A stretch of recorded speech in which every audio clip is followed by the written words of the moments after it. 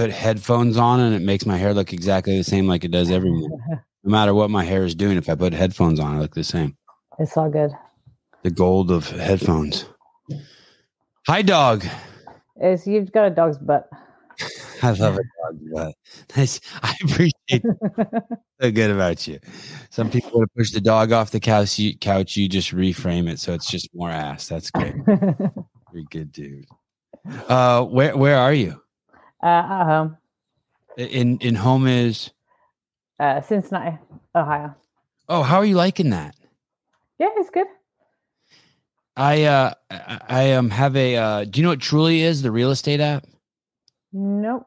It's just it's like, do you know what Zillow is? Yep. So it's just Zillow. I actually think Zillow bought Trulia, but basically I like looking at Cincinnati because in California I'm poor, but when I look at Cincinnati I'm like, oh, like you could actually live there and have like a refrigerator that works and kitchen drawers that work and like you can live like a human being there. Definitely. I mean, we bought our house in 2020 during lockdown, and definitely kind of like for the money, we've got a decent sized house, nice yard, and it's in a nice area. So definitely get more for your money than you do in California. Is Cincinnati coming up? What's it doing? Yeah, and so I'm not in the city center. We're kind of in the suburbs. I'm in Westchester, so a lot of the areas around are definitely kind of up and coming. And could it be the next Austin or the next like Portland was doing it? I don't know if you ever been to Portland. Portland was killing it. There were so many young people there, crazy entrepreneurs there, and then no shit, it's like fentanyl took over. And just bad thinking took over, and the whole city in the last 5 years just went straight into the gutter. I mean, it literally is like zombies there. Right. But I always thought Cincinnati could be one of those places where just young people, like excited young people, could go and afford stuff and like just start cool businesses. Yeah, I mean, like especially if you go into downtown, there's a lot of. It's definitely got a younger vibe and a lot of nice kind of like restaurants and like bars and kind of like breweries and stuff all popping up, which is definitely a lot more trendy and kind of up and coming. Comic book shops? Breweries. I know, but any comic book shops? You know where your comic? Do you know when's the last time you read a comic book, Sam?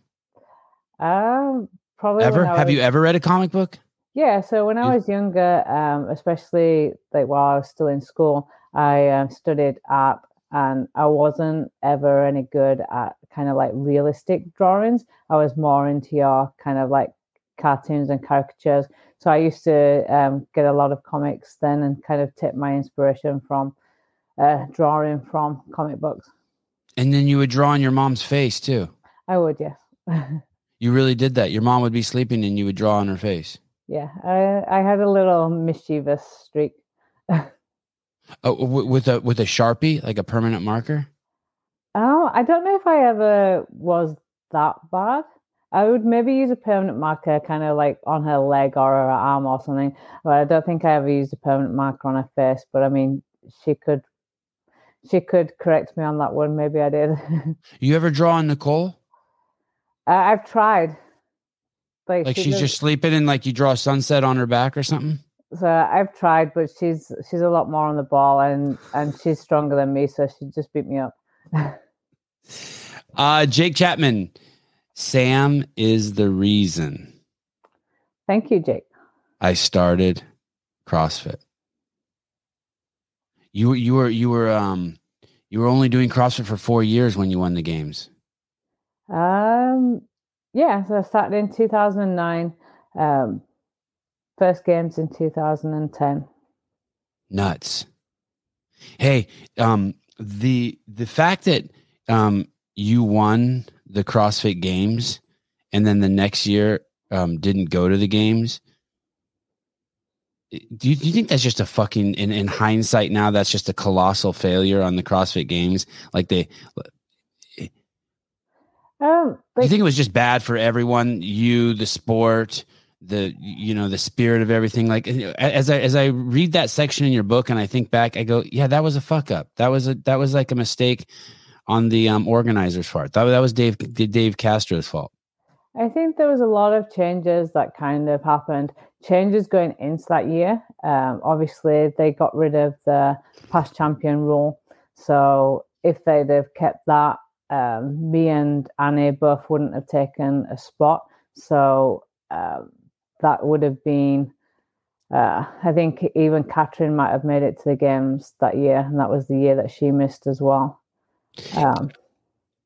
Okay, Your Honor, Miss Briggs is avoiding the question. I would like to approach the bench one more time. Okay, thank you, Your Honor. Here's the deal. What's it say? You were just as fit in 2000. You won the games in 2013. Yes. In 2014, you're injury-free Sam Briggs, maybe the best you've ever felt. Yeah, no, definitely. I was definitely in a lot better shape in 2014. And if you look at the results of all the other workouts minus the handstand walk, I definitely kind of like proved my like fitness and my like strength there. It was just one of those unfortunate things. Back in 2013, the scoring was different, which was then changed in 2014. And then in Europe, we have a lot of ex-gymnasts. So max distance handstand walk for somebody who played soccer all their life is a lot harder for somebody who's done gymnastics all their life. Yeah, I just as I read it, maybe I'll just keep saying it for you. It's absolutely nuts that they didn't make sure that you went to the games, or at least it should have been a huge, enormous flag of how fucked up the programming was. I mean, in hindsight, I think they just really, really botched the programming. That means they accelerated it too fast. It was a huge miss. Now in hindsight, when I think, especially for how amazing the 2013 games were, and that there were some unanswered questions with Annie being gone, and that it was just a great opportunity to have Annie back. It was a screw up. I'll say it for you. They shit the bed. And as I reread that in your book, I can't even believe it happened. It's an embarrassment. It's a stain on the sport. There, I said it. Luckily, though, like you're so positive. Yeah. Go. Yeah, tell me. Luckily, I won the lotto that year and walked away with $30 million. I got but at least I still made it back to the games in 2015 and more years. Like, yes. It wasn't like that was the end of me. I didn't let it kind of destroy me. Yeah, and it could have, right? It could have been just like straight to heroin and drinking. Well, you never know. You liked drinking in college. You were kind of a normal college kid. You got a job at a bar and just party. Yeah, definitely kind of played sports like kind of all the way through my younger years, and then kind of got to that college stage and then decided, drinking and going out and partying, this is so much more fun. Why have I been doing all this working out instead of partying? So kind of took a little bit of a change of pace and had a few years where just kind of didn't do any exercise and was more into going out with friends. But yeah, I don't regret any of that. That definitely gave me a lot of life experience and probably made me more determined when I did get back into sport to kind of like concentrate on it. I don't feel like I ever missed out on anything because I kind of had the best of both worlds. I like that, how you say that too, because a lot of people, when they take, we get these stories on here where, hey, I started drinking in college and then next thing I know, I'm in rehab. And so I found CrossFit to like help me with that. But I think my experience was more like yours too. I mean, I wish I would have drank just a little bit less maybe. And I wish I would have smoked less. But other than that, it was a great experience. I really, really enjoyed it. I loved partying. Yeah, no, I did. And I definitely think like then when I got into competing seriously and you had to then start missing out on social experiences and missing out on people's birthdays, it was kind of easier to say no because I've already kind of lived that life and now it's time for me to dial things in and concentrate on the hard grind instead of going out and partying. Leads. That's where you played. Is that considered semi-pro? What is that? What kind of soccer is that? You played there 4 years, right? Yeah, so I was at so I played for Bradford City and then Leeds City, and I was never good enough to be a pro football, but we were like a high level. Uh, we would play like the FA Cup, Women's FA Cup, and kind of like county cups and stuff. So we were a decent level team. I just wasn't talented enough. I wasn't a skillful player. I was just I had the fitness. I could get back to the ball. I could run up. I could continue running for the whole 90 minutes. So I was one of those kind of reliable players, more on my fitness as opposed to my skill on the ball. And then you quit when you were getting injuries from football. You quit because you had put your priority as a firefighter over football, and you're like, okay, I can't get injured and screw this up with my job. Yeah, it just got to the stage where I was in work one day after playing football the night before, and my ankle was so swollen that we'd got back from a job and I couldn't actually get my like fire boot off. My foot had like swollen to the size of my boot.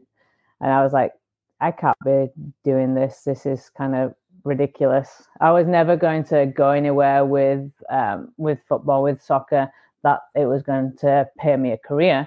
That was just kind of my hobby. So I had to kind of prioritize working and earning a living to be able to pay for the bills and stuff over doing something like that. I like this. I like this notion of celebrating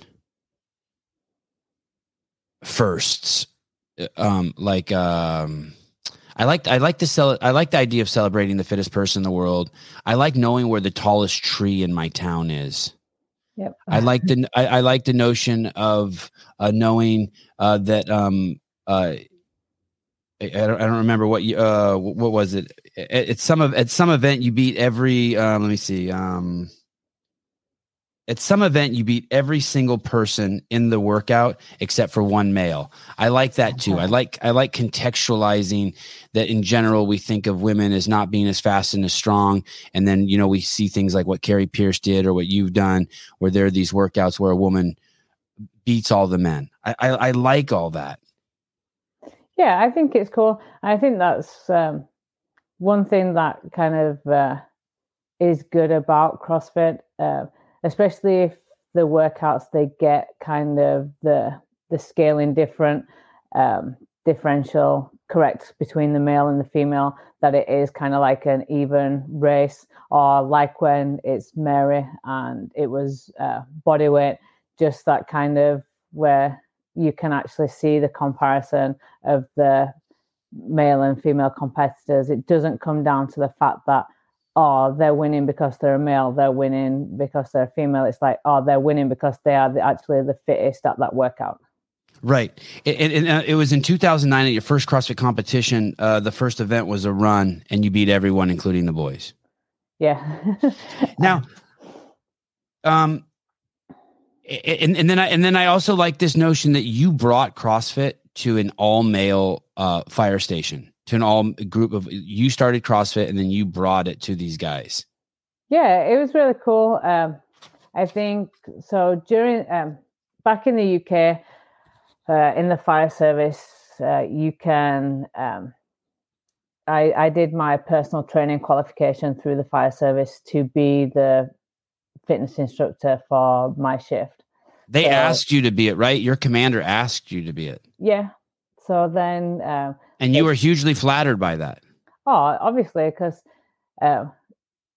you're doing things for your fitness and doing things that you enjoy, and it's always an honor when somebody else kind of like notices that and sees kind of like what you're doing and then wants you to then share it with other people. I think that's one of the greatest compliments, is when somebody asks you to share your knowledge or share like what you're doing with other people to teach other people. What I don't like is when the celebration, I do like these celebrations. I do like noting, I don't like this perseverating or obsessing on on trying to make the sexes equal. And it was interesting hearing you talk about it in the book, because you didn't want, so basically you were going through the academy and there were a bunch of cuts, and someone came from the head office and they just assumed you had been cut. And they're like, hey, they were from the DEI council. They were from the Equality Council. And they're like, you can't cut Sam. She's our only female. And you were in the commander's like, yo, Sam beat the dudes. Like, what are you talking about? We're not cut. Like, it was a judgment. And it brings me to this thing. Recently, I just saw in Australia, they're lowering the standards for firefighters for the 1.5 mile run to get more women. And I'm thinking to myself, I wonder how Sam would feel about that. Well, first of all, I hate the idea, because you shouldn't lower the standards to get the best women. You should set the standards to get the best people. Yeah, no, right? I'm kind of with that notion. Like, if for any job you have a certain requirement, it shouldn't be changed depending on who that is that's going for the job. It literally is. When I wanted to join the fire service, I was already kind of physically fit through playing football, but I wasn't very strong. So I got a gym membership. I learned how to lift, and I started improving my strength. And I trained for a year to pass these tests and to be strong enough and to be competitive enough. So you should rise to the challenge. They shouldn't be like dropping the challenge for you. It should be that people are wanting to rise to that challenge to get in. And then I think you know that you're getting the people in the job that really want to be there. They've proven, because they've passed the tests, they've got the fitness, they've got the strength, and they've worked hard because they really want the job, and they're the ones that are going to be the best fit for the role. And you weren't given respect, you earn respect, is what it sounds like from your book. Yeah, no, for sure. And I think that's the best way. Like, if you've earned everything in your life, if you've earned your respect, if you've earned your position, then the people that you're working with and the people that are going to be working either above you or below you, it's like they can see that. It's not like you've just been given everything. And I think there's a greater kind of mutual then respect, especially in a job like being a firefighter. You're going into burning buildings and doing things where you're looking after each other. You want to know that the other person's got your back. If anything happens, you're there for each other. And if you've been given everything, do you trust somebody that's there because they've been given everything, or do you trust somebody that's earned that respect and earned that position? I wonder how we balance that. Like, I really do like the idea of celebrating firsts, but it doesn't. It's okay if there's only 3 female firefighters. It's just like, for some reason, women don't want to be coal miners. It's okay. Women don't want, there's not a lot of female electricians. It's okay, right? There's jobs that for some reason our sexes kind of lean into. Pilots. So I don't know if you heard, but they're trying to lower the standard for pilots. They lowered the standards for pilots at United Airlines to let in more women and minorities. And I'm thinking to myself, nobody wants that. Right? Like nobody wants a surgeon. I don't need an Armenian surgeon. Like if Armenians are better at working at liquor stores, then that's where we'll go work. My dad made a great living working at a liquor store. Yeah. It's a weird but you did it. You went to a place that was all male and you succeeded. Yeah. And it's like I'm back in the fire service now. I'm just trying to think. Are our firefighters in Ohio just? I hope none of your workers are working. How is their fitness? It's not bad. I've definitely seen worse. No, the department that I'm at is pretty cool regarding the fitness. It is classed as part of your role on your 24 shift that you do fitness training, and each station is equipped with a gym. So I do think that is a good step. If if the actual department is behind fitness, then at least it helps alleviate that barrier. You can't go in and say, well, I don't have the chance to work out, when you're working a 24-hour shift and there's a gym on station fully kitted out for you to use. So you were super proud to be a firefighter in the UK. Is it same in the United States? You're proud of your service? Yeah, no, definitely. And that was one of the like cool things. When I was thinking about getting back into the fire service, I wasn't even sure whether it would be possible for me to do it. And so the fact that I'm now back doing it and I'm back working in a profession that I loved doing before, just kind of like felt right. It was like the progression from being a firefighter, going to athlete, and now I'm back as a firefighter, definitely feels good, and I'm super proud of everything that I've achieved in all the domains. How long have you been a firefighter in Ohio? So I started in the academy in August, and we had a 5-month academy. So I started with City of Hamilton kind of mid-December. So just recently. Yeah. Holy cow. Hey, is that a trip that you're a veteran firefighter and that you started all over in the academy? It was pretty crazy. I'd been out of the service for 9 years, so I definitely needed a refresher. That's for sure. And obviously a lot of things have changed. Different technologies are in, different ways of firefighting. So it made sense to do the academy again. It definitely felt different going back into being a probationer and in the academy at 40 rather than 20. So it's a big difference. Hey, were you the oldest person? Yes, I was. And was there an age where isn't there an age, like I have a friend here over the hill in Sunnyvale who wanted to become a firefighter, and they told him he's 37, and they told him he's going to need an exemption because he's too old. He's going to have to, and he's really fit, but they said, hey, we don't take people who are 37. Yeah. So every department is slightly different. The department that I'm employed with now had a cutoff of 41. So that's why. Wow. That's why literally I got straight into the academy and got the application and everything rolling as soon as I found out. I started interviewing and stuff before semi-finals last year.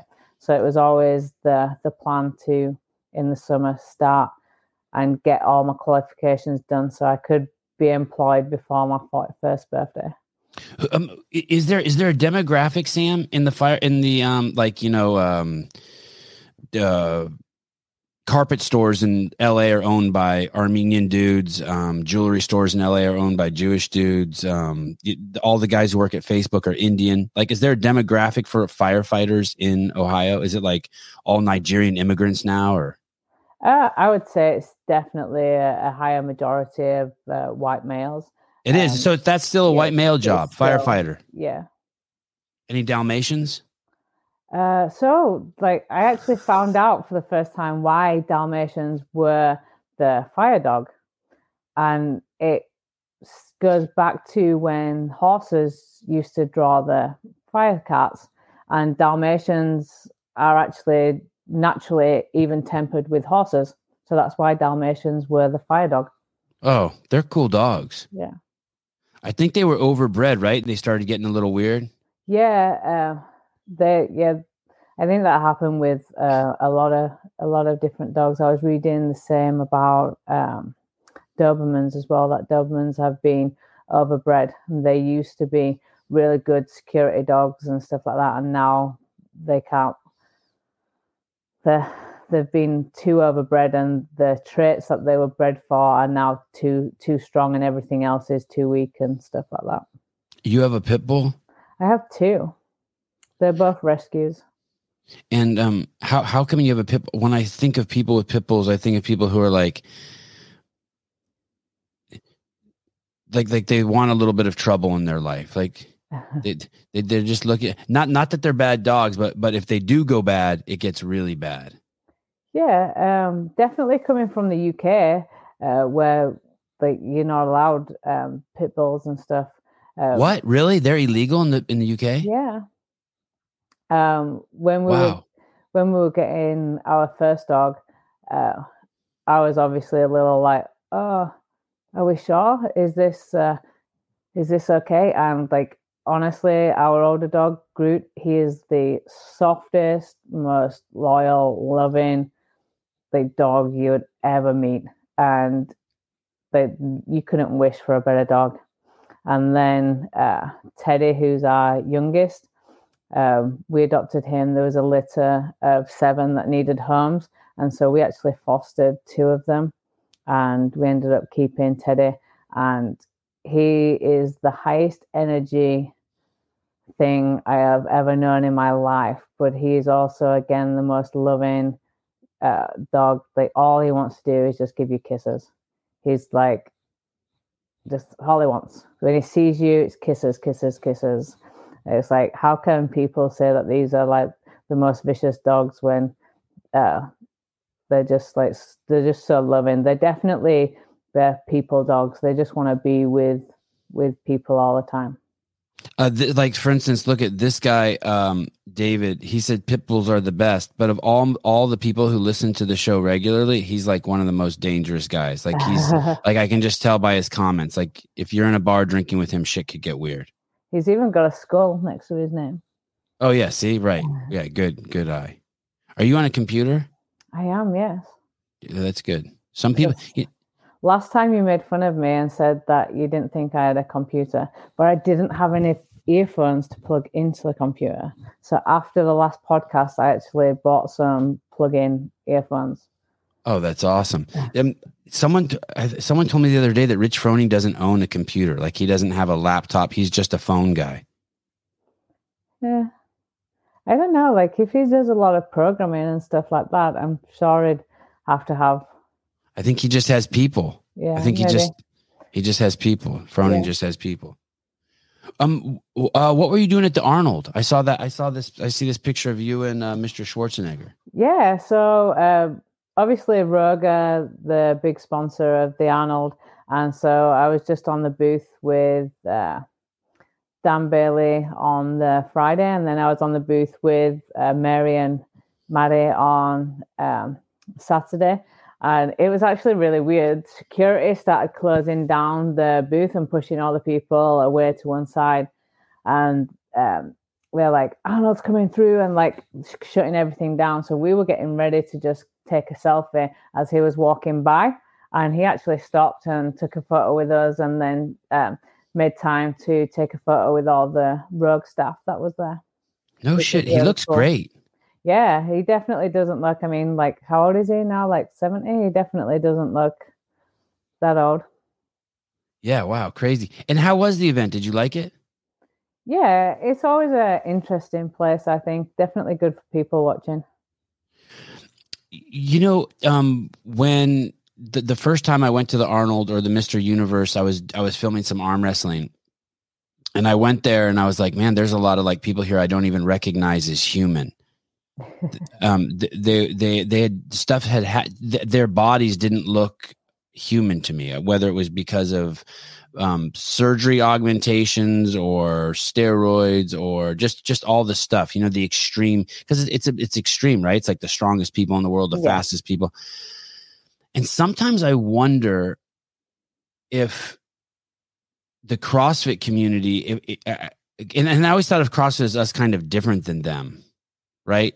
Like, because ours, I guess I fancy our sport to be clean, and this just to be an expression of our DNA when you put it under this lifestyle regimen.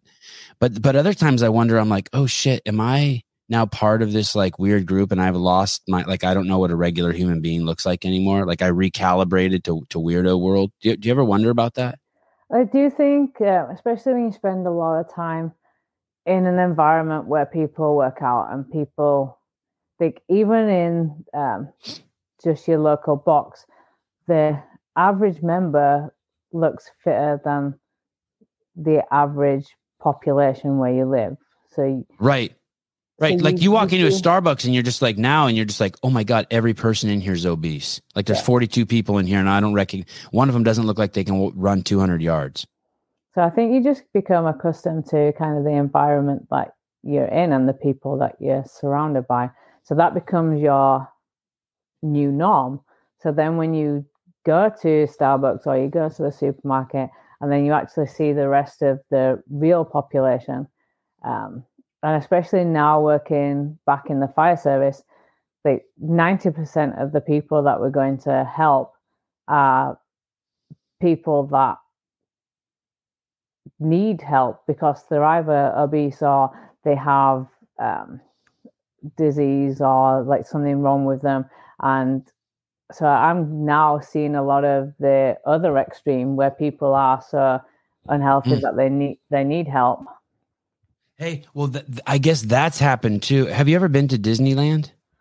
No, but I've definitely seen a lot of the photos and I think it was on one of your shows a while back that you did around Disneyland?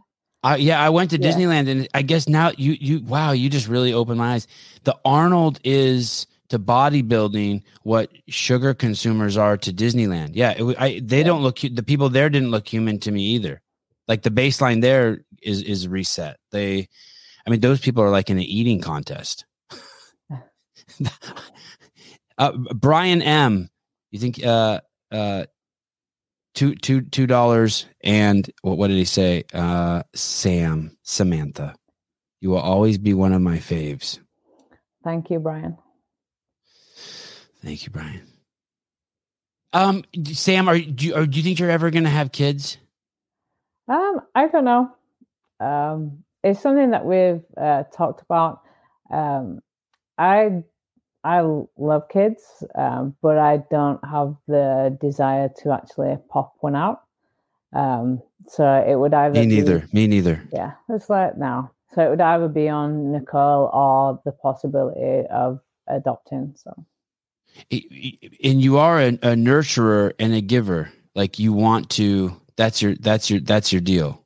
Yeah, I'm definitely kind of on the wavelength of a child. I like to, I like that mentality. I'd much rather kind of like play around and have fun and than adult. Lindsay Valenzuela said that you're the most the kindest and most generous and thoughtful athlete she's ever worked with. Like she can't even believe that you're like really a competitor. Like that those two beings exist in one person. I think that, and we saw it at the CrossFit Games too. You don't need to be humble. No one's listening. It's just me and you. We saw it at the CrossFit Games too. You won Murph, right? Yeah. Second place out of all the athletes, first place amongst the women, and then you stayed out there while people were dying. There were grown men hiding. Do you remember that? Yeah. Underneath little bits of shade, trying to get shade, grasping at their vests to pull them off. And you were just out there helping people take their weight vests off. I think that obviously you can see that so many people were struggling. And as soon as I've like finished and I'd actually like cooled down a little bit and got a drink, it's like you want to help other people. Most of the other competitors, like off the field, we're friends. We like work out. We like talk to each other, know each other. And so as soon as I'd finished the event, that was me being competitive over, and then I'm back to like being a friend. Just like that. Hey, it really was bad, right? It was there was carnage at the. I mean, I've never seen anything like that. Yeah, funny enough, we were talking about it probably last week, and we were talking about the just like how people can push themselves past like what they should. It's like everything in your body is meant to regulate you. Your mind's meant to stop you going to those extremes that your body's starting to fail. And just the fact that Cara Webb was running and like her head's not even like up straight, it's yeah, it was crazy. It's like there's no way that I could have just walked off and left like people like that. It's like, so everyone knows it was in the stadium. It was in the big stadium, the soccer stadium in Los Angeles. And as people crossed the finish line, there were electronic signs there wrapped around the entire stadium, and they offered a little bit of shade. And people were like diving underneath those signs. People were pouring water on themselves. People were like fall down and were the majority of people, and they were fighting to get their vests off. And Sam was over there just helping people take their vests off and pull vests off of people. It was, I remember Benny Garrard also was like, I remember interviewing him, and he was like under those signs. It was nuts. It was truly, who won, who ended up winning that event? Was that Josh? No, Josh? he didn't compete that year. I think it was it BK? Okay, BK, and then you came in. Yeah, I think. I'm trying to remember what kind of shape BK was in. Hey, why do you think that happens? You think that people like actually their tools of assessment of how wounded they are like maybe like 5 minutes behind where they're really at? Like it catches them. Like you're fine, and then you cross over the line and you still don't know it for a few minutes. Yeah, and like they're all competitors, so their desire to win or their desire to not do badly is greater than the pain of the workout or the voice that's telling them to slow down. I think as well, like a lot of people that year, I mean, I was shocked by when it was the start and people were sprinting. I'm like, this is a long workout. It's really, really hot, and everybody's sprinting off the start line. So I think a lot of people went out way too hard, and then they're still trying to work, but the body is already like gone into that red line, so far into that red line that no matter how much they slow down or try to recover, the body is not able to get out of that deficit that they've dug themselves into. What do you think about people who say that it's negligent on the games team to have events in that kind of heat? Do you have any thoughts on that? I mean, it was pretty extreme, but I think one of the things that CrossFit always prided itself on was like testing the fittest under all different circumstances, and the heat plays a huge factor into that. It doesn't have to just be time domain. It doesn't have to be weighting. Like heat or cold, like they play a massive factor into how you can perform. So I agree 100%. I don't think it was ever too hot anywhere, anyhow, to compete. And I like this idea that you present where like, hey, if it's hot, you better reel back the competitive side of you and come out a little bit slower. Mm-hmm. I think it's ridiculous to blame when people say safety first. It's not safety first. It's like, hey, we're testing for the fittest in the world. The whole thing is dangerous, even if you don't see it's dangerous, because there's 39 other people out there who want to beat you. Yeah. Right? Yeah, and that, like you said, that comes into play. It's like if there was a different weighting on a barbell, you pace a workout different. If the temperature is really hot, you've got to pace the workout different. And like a lot of people like complained about the lack of water, but the first turnaround point on the run, there was a water station and nobody stopped for water apart from me. I wasn't thirsty at the time, but I took a little sip of water and threw the rest of the cup over my head. And it's like, it's keeping cool while you're still already cool. Like, don't wait until you've already overheated. It's like you had to like put all these things into place before it got too late. And there comes into play, correct me if I'm wrong, the importance of doing other sports. Sam competed in the biathlon and triathlon at the highest levels, at the world championships, at the European championships. And those are probably things you learn, right? Those are things you learned in that sport. Yeah. Hey, if you don't drink the water, at least dump one on the head. Yeah, like that. So when I retired from playing football, soccer, I started running and I was doing the triathlons and stuff. And you do learn the different kind of hydration and fueling techniques that when a workout like Murph, that even though it's a CrossFit workout, it's a longer duration workout. So you don't just need to think about how I'm going to break up the reps. You're going to need to think about how am I going to hydrate for a long workout when you're in the sun. And I think you'll see that's very different now, how you see the athletes.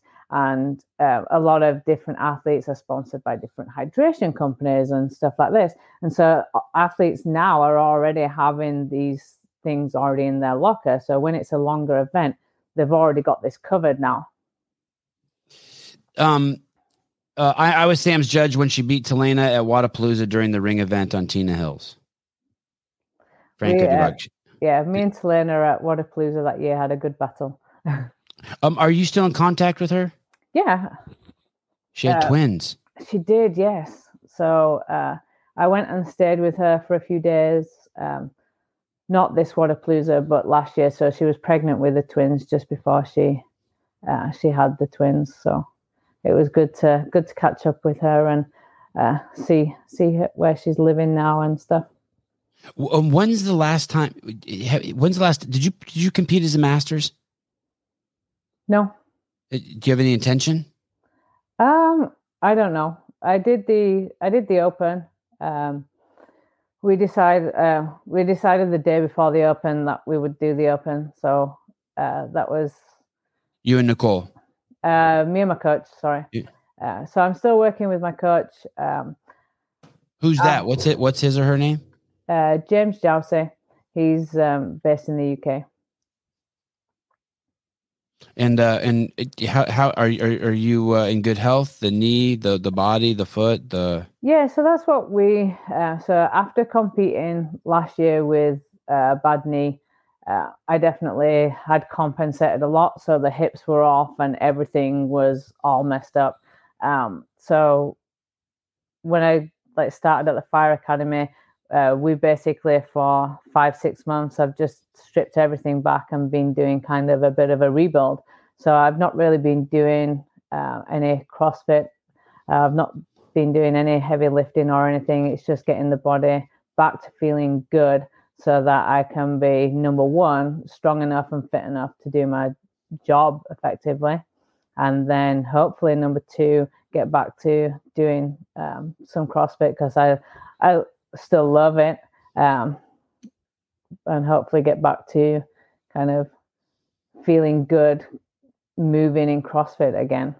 And that was one of the things he asked for the video when I did the 23.2 with the shuttle run and the thruster, because we've not been doing any heavy barbell. He asked for the video and he said that it's the nicest I've moved in a long time. He said this time last year, and his words were, "You looked like arthritis." Ouch. I was like, well, I probably felt like arthritis as well last year. Yeah, so. You working out is therapeutic for you, right? I mean, and you need it, and it seems like you need more than just to work out. That you need goals and challenges, and that you want to be put in places where you can fail. Yeah, I love being challenged. I love doing. I mean, if not, I would have retired a long time ago.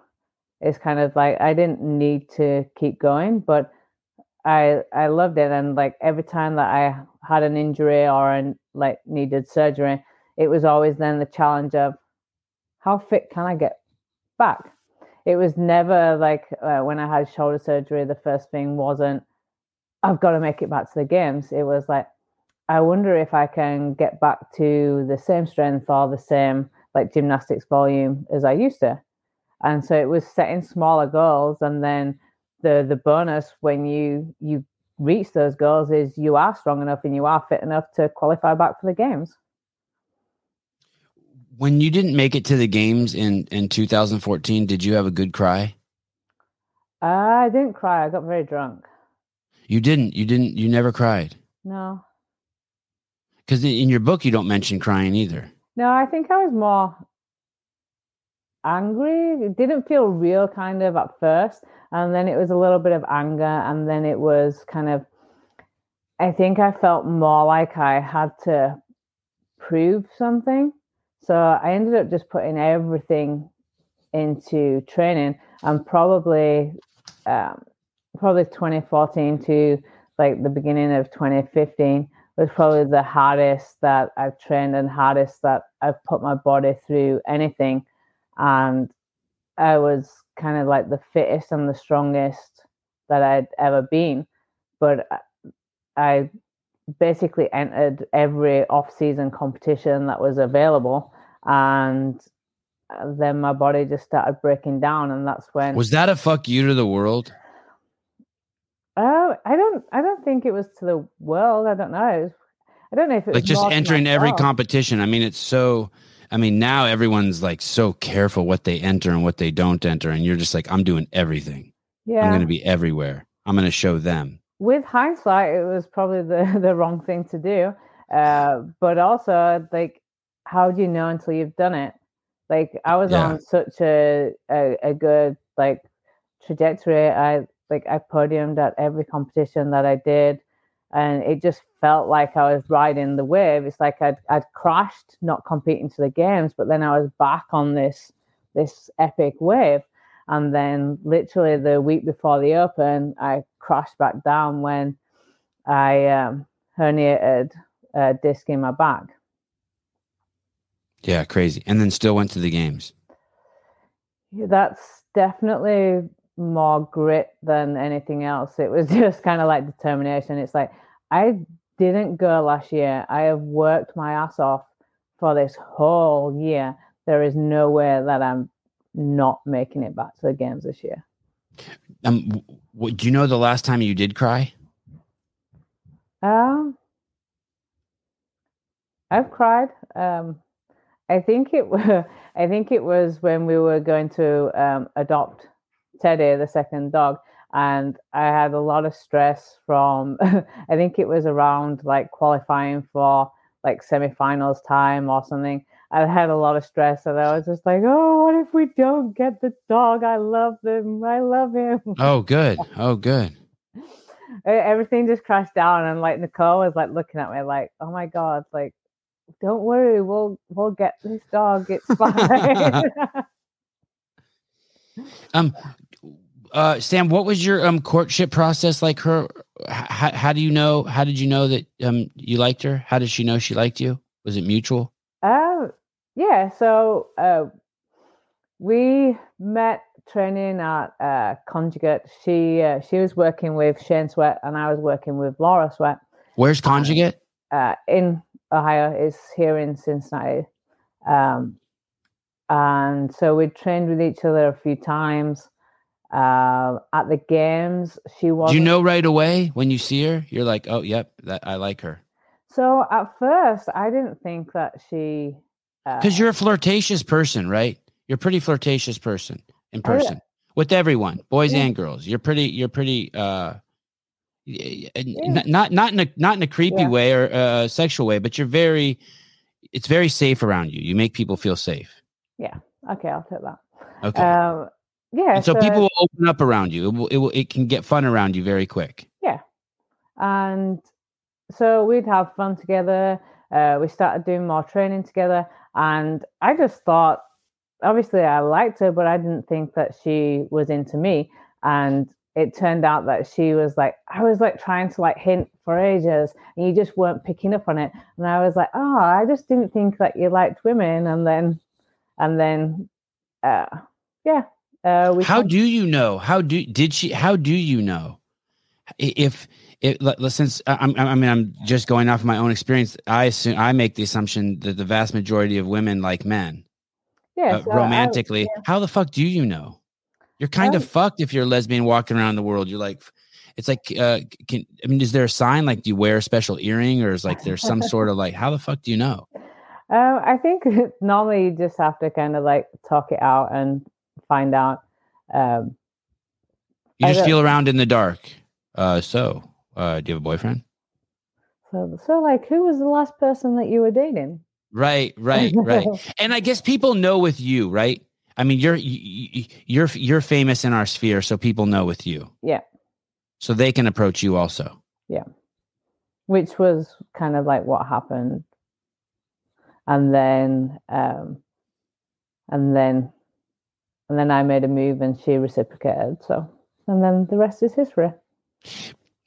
Did you ever feel that people wanted to date you just because of who you were, because you were just a CrossFit Games champion? That would be fun, just to have some intimacy with a notch on my bedpost, to have some intimacy with Sam Briggs. I definitely think there are people out there, and I'm not hating on those people. Yeah. Like shit. Who wouldn't want to be with you, right? I mean, shit, you won the games. I think a lot of CrossFit athletes will like agree with some of the messages that come across on Instagram, and people that I think some people feel that they know you because they've followed you, and then they feel like they have the right to, oh, why don't we go hang out? Why don't we go do this? I'm like, I'm good, thank you. Because I don't know you. And all those chainsaws in your Instagram profile freak me out. And do you like being in a relationship? You like the stability of it? Does it kind of like give you like a what is the relationship to? Does it give you grounding so you can focus on other stuff in life? Yeah, I mean, like, you take her for granted. Like I take my wife for granted. I try not to. Yeah, I think that's something that a lot of people could do with working on.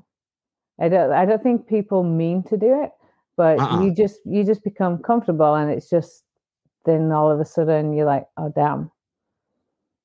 But no, I was single for a while, did a lot of traveling, and then it just felt right. It was kind of like the right timing, the right person. Everything just kind of like fell into place, and I was still able to, I think, because at the time as well, she was still training and competing, that she understood what I needed to do. It wasn't like, oh, I can't go out tonight, or I can't do this, I need to train, because she was doing the exact same regime. So it actually like fell together really well. And your mom, is she still in the UK? Yep. Would you want her to move to the United States and be closer to you? I definitely think as like she gets older and stuff, like it would be nice to be closer. I keep in touch a lot. I ring her every week. So now that I'm back in the fire service, you obviously have a lot of things that you see and do that you want to like talk about after work, and a lot of the things Nicole doesn't want to hear. So my mom used to be a nurse, so she's seen and heard and done all that stuff before. So I just ring my mom once a week and like discuss all the shit, and then I don't have to burden Nicole with some of the stuff that we do. One of the first crazy calls you went on, it was a burning house. You went into the house and you sort of saved someone's life. You picked someone up, and as you picked them up, the skin started peeling off of them. Yeah, it's definitely very surreal. A burnt body doesn't actually look like a real body. Like, I think because it's like a movie set body, right? Yeah. And so like I think, which obviously it helps because it kind of detaches you from the fact that this was a human. I think one of the worst sort of incidents that you go to are like your car wrecks and your car crashes, because they still look like real humans, and they're either already dead or dying, and you have to try and treat them, which definitely is harder because they still look real, so you can't kind of like detach from that. I one time walked up on a scene right as a crazy guy had taken a car and drove it into a crowd, and there were dead bodies everywhere, and I was going up to each one of the dead bodies to check on them. Yeah. And I happened to be filming there. This was in Isla Vista. And I remember exactly what you're saying. One guy, his face was completely smushed in. Yeah. But it was still a person. Yeah. Like he had a face, but it was turned instead. You know how our faces are kind of round and our nose sticks out. Their face, this dude's face was smushing. Someone else, the torso was wrong on the body. Yeah. Like a Lego guy. And I remember feeling like someone right at that moment, like I was on drugs. Like my brain couldn't process that they were humans. It wanted to. It couldn't process them as trying people. to self-protect. It's like you don't want the emotions that comes with seeing something like that. So your brain tries to like process it and kind of like store it in a way that it's not going to be like traumatic to you. It's like if you see this as a Lego man or like something out of a movie, you can store this in a place in your brain where it's not as traumatic as like, oh my God, you've just like actually seen what you've seen. And especially, would you say that you're a person, I don't know what the word is. It's kind of like empathy. I don't know if this is a word. Would you say you're an empath? Like, do you empathize with people? Do you feel other people? I'm pretty good at kind of getting like the job in hand done. I can kind of like separate the emotion. I can kind of, I don't know, block things out in a way. So it's kind of like the same as when you're CrossFitting and you start hurting, you block that pain out. It's like when you're working and you come up to a scene and you're dealing with something like that, you can block that out and you kind of then in a bubble and you're just getting done what you know you need to do. Yeah. It's weird because so much of our life I feel is reflecting other people. Right. Yeah. I think that's why being a cop is so fucked up, right? Because you're just getting called from one shitty situation to another. And just the whole day, you're just reflecting all you're seeing as examples to you are shitty people. Yeah, so, no, for sure. It's like, definitely, like I could not have gone into the police force, the fire service. Like for me, it's like, yes, we have a lot of shitty situations, but I would say the majority of the time we're making those situations better. So you actually get a sense of elation at the end of it. There are the few jobs where we lose a life or we don't manage to save property or whatever it is that we're doing. But the number of times that we make the situation better outweigh the times that we don't. So you do get a lot more kind of elation out of it than you do the sad times. Bad car wrecks and suicide scenes are still live with me. Jay Hartle, block it out until the job is done, then you process it after. These are probably all like firefighters, nurses, cops. Yeah. The worst is when a hoarder dies and hasn't been found in a month. Oy. Yeah. Have you had that? Have you been to a house where the body's been there like too long? Like, luckily I have not. I've heard stories where the body's been there long enough that it was the neighbor in the apartment underneath that reported because the guy's like ooze was dripping through. Oh no. And like I like that's one of the things that is probably the worst for me is the smell. Yeah. You can see certain things, but once that smell enters, like trying to get rid of that smell afterwards. A couple of nights ago, my wife ate some bad meat, and it was like 2 or 3 in the morning, and she was throwing up, and I went in the bathroom with her. Yeah. And I'm like, we're gonna have to flush the toilet. If anything comes out of your mouth, we have to flush the toilet as it's coming out of your mouth, so I can hang out in here. Why is it that vomit? Why does vomit make me want to vomit? Is there some sort of like? It's so weird. Maybe the smell like makes your gag reflex react as well. You know what else is weird about vomit? Like if you eat something and then you vomit, let's say you have a Cliff Bar or something, right? Yeah. Or whatever your favorite snack you shouldn't be eating is, and you vomit it out, you might not eat that shit for 10 years. Like it stains your brain. You know what I mean? You love asparagus and then you barf one night, eating asparagus comes out. You're like never eating asparagus again. Yeah. That's I can't eat grapefruits. Grape, because you threw up one time after a grapefruit? Not after a grapefruit. Too much grapefruit vodka, which has put me off grapefruit altogether. At the games one year, I went when it was in Manhattan Beach. It was Dave's birthday, and we went out to a place, and I had fish, and I got some sort of food poisoning. It was like some sort of fish soup, and I didn't eat fish for forever. Robbie Myers, I have a firefighter friend who had to move a 400+ pound body out of their house because they were overweight and died a few days ago in their house. Wow. Yeah, they had on the shift before my shift. The night before, they had a 750 pound guy they had to bring from the second floor. How do they do a forklift out the window? I'm not even joking. Is that how they do it?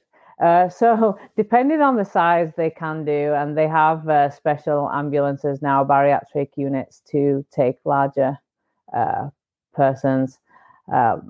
But like a lot of the time now, you can ask for more manning. So you'll get the ambulance turning up with the 2 paramedics on, and then you'll get 1 or 2 of the fire engines turning up with an extra, like 3 people on each fire engine. So you can have a potential of like 8 to 10 people to just try and.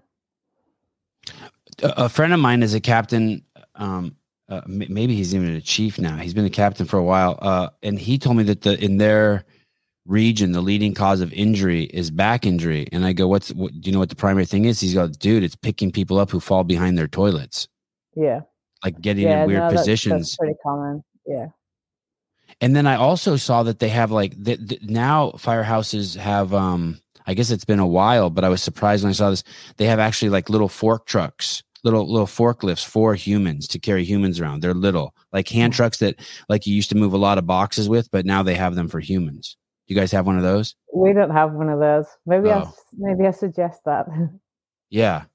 Hey, any issues being a foreigner and joining the fire? Like any weird hoops you had to jump through? Like, are they concerned you're a terrorist or anything? So we have to do So funny enough, you have to do a polygraph to get in. Oh, do you have video of that? Post that. It was, I think it was like almost an hour long, and basically you have to sit with your chin on this rest. Hold on, Sam, 1 second. Is the polygraph only for foreigners, or is it for all firefighters?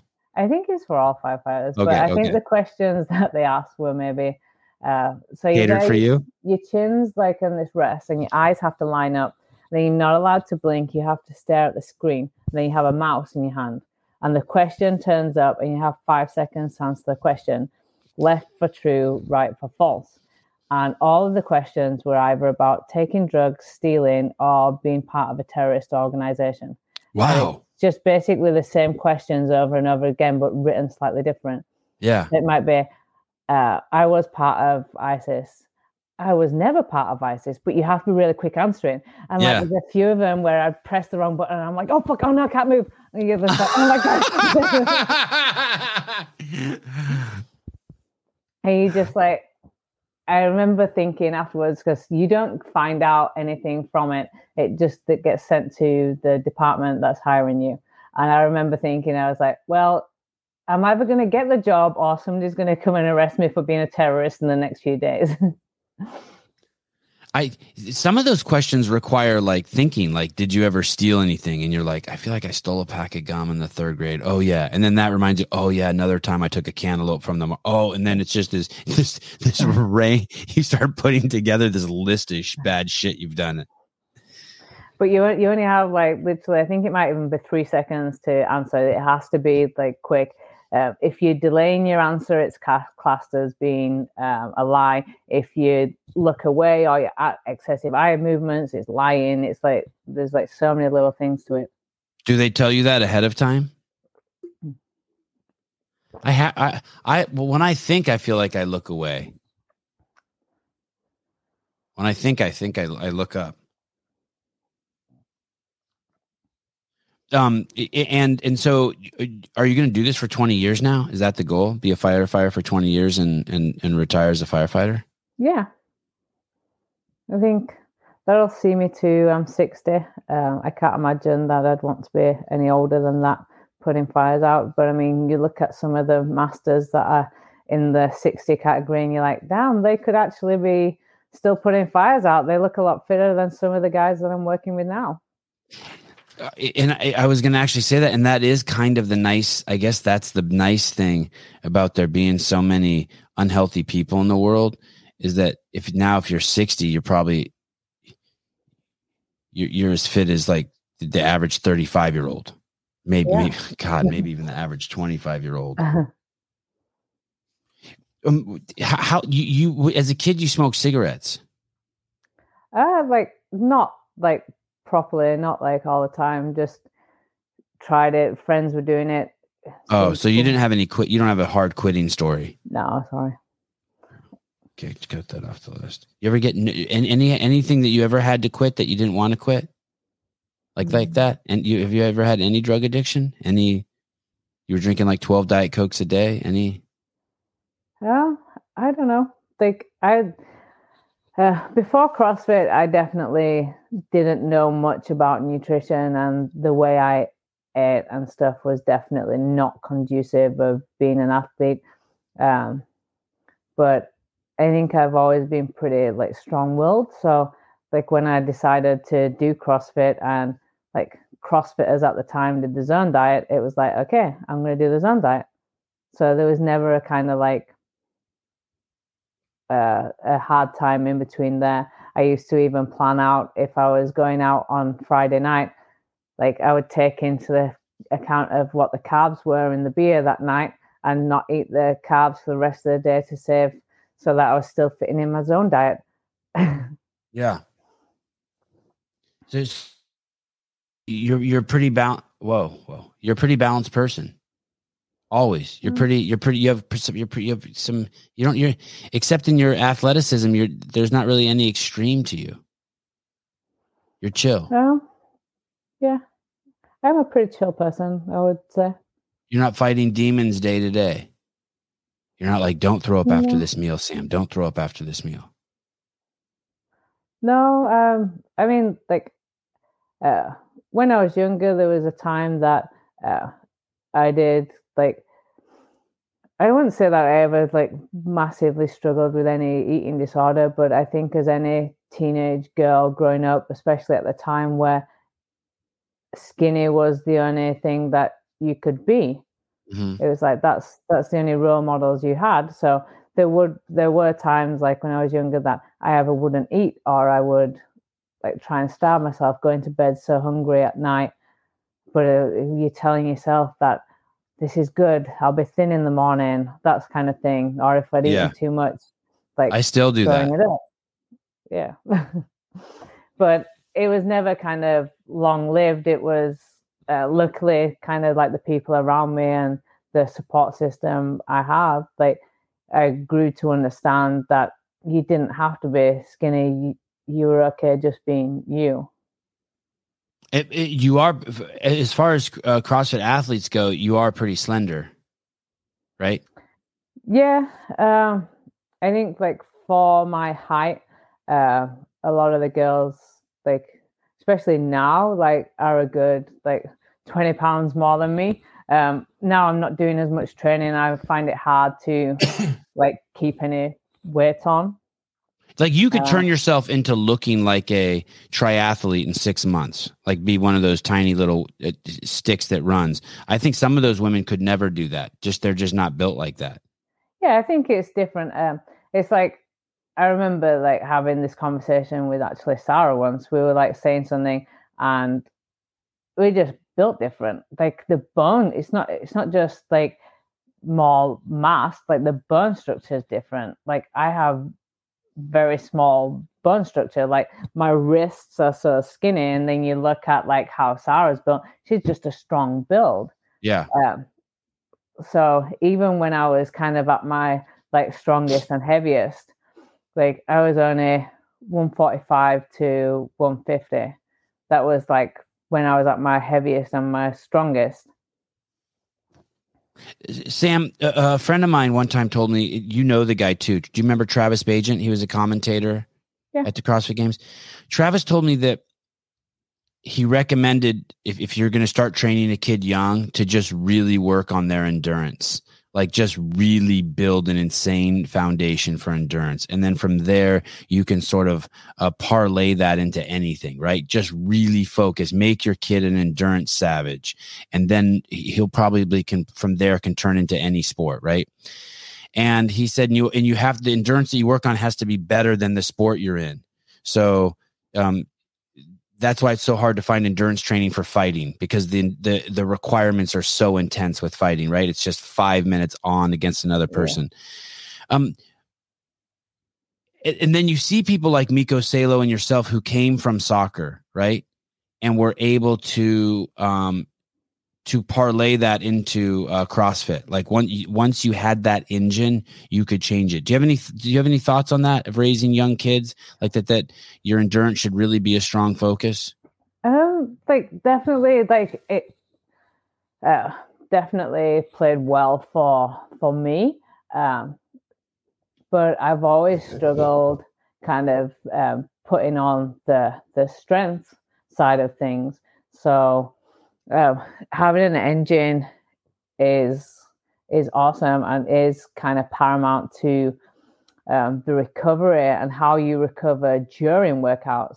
It's like any workout over that kind of like 7-8 minute mark, they're the workouts that I would tend to do well at, because of my endurance background. I can start recovering as I'm still going.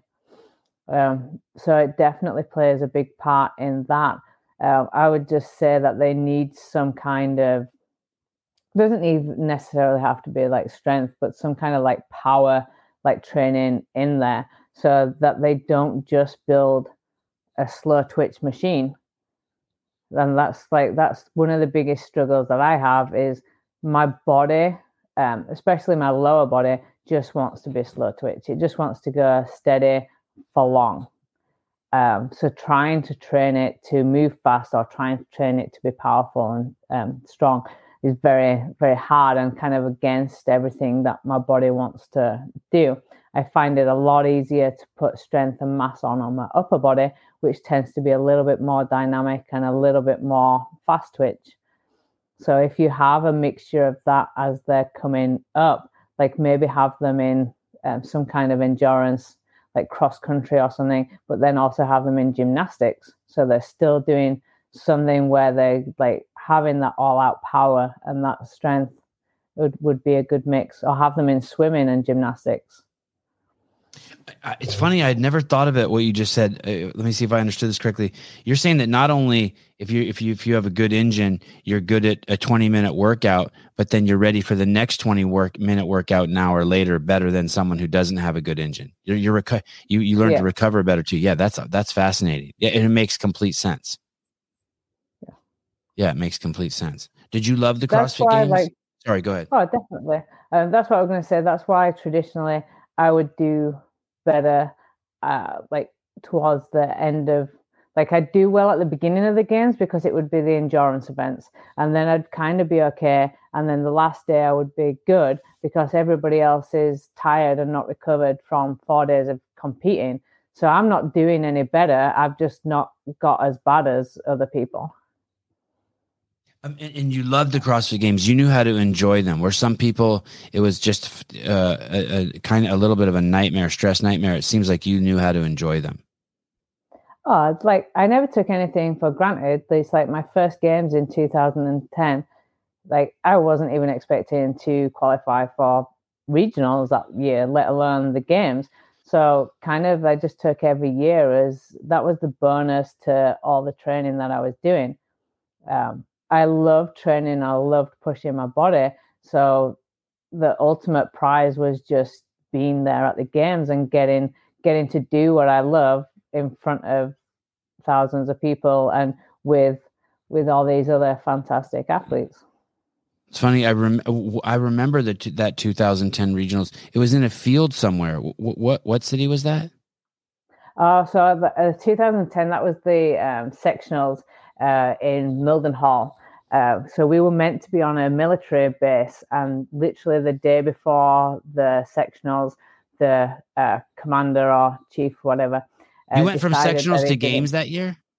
So it was sectionals, and then it went to regionals in Sweden, but it was in the Elika headquarters. Oh, yeah. I went to both of those. I saw you at both of those. Yeah. Okay, sorry.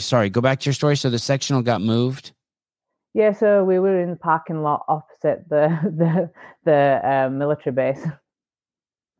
That's where the field was. It was just a parking lot with a big field around it. I'm trying to think where I was, where I saw you competing, and it was outside, and there were Italians there, because I remember the Italians were smoking in between events. It was crazy. So you came to that was regionals 2011 in Boston, not Boston, in Bolton. Oh, okay. Yeah, and God, that's where seems like forever ago.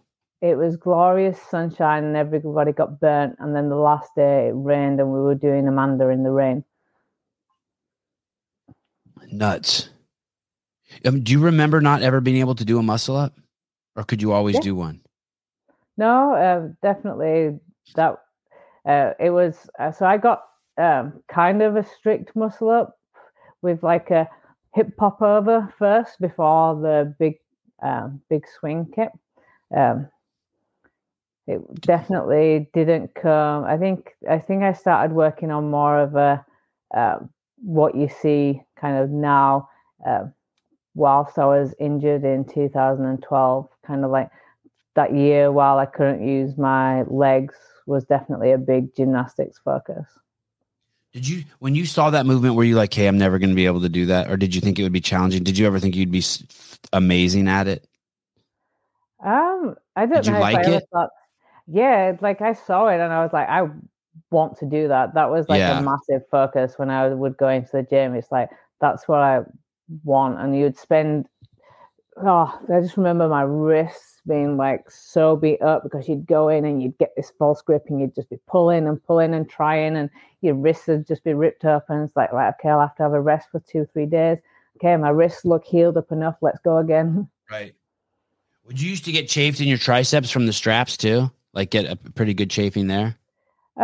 Yeah, and funny enough, I stopped getting that because I had the big kip into like quite a high catch, and then not doing muscle ups for a while. Now I've started doing muscle ups again. I've been chafing on the triceps. I'm like, damn, what have I lost? What have I changed?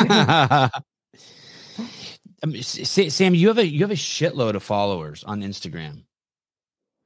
I'm losing them by the day. Nobody wants a retired athlete. 651,000. You never did the pinup girl kind of photos. I mean, obviously you have a fucking insane, beautiful body, but you never did the do you know what I mean? The pinup girls, like, and I shouldn't just blame it on. I shouldn't blame is not the right. I shouldn't just characterize the women like that. The men do that too. I think that they call them thirst pics, right? Like just pictures of just where it's just this, just staring just at the body or these poses.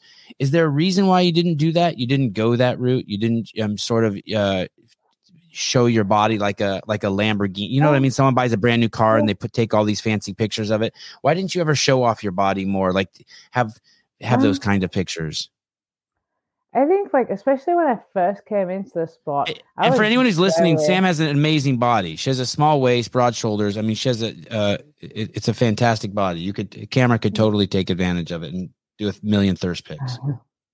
I think, like, when I first came into the sport, I was very, like, body conscious. You see all these, like, girls with, like, six pack and, like, looking strong. And I don't think you ever see yourself kind of as that, especially at first. And it's like the first games, I came from a soccer background, so I'd want baggy shorts on. I would want more of a baggy t-shirt.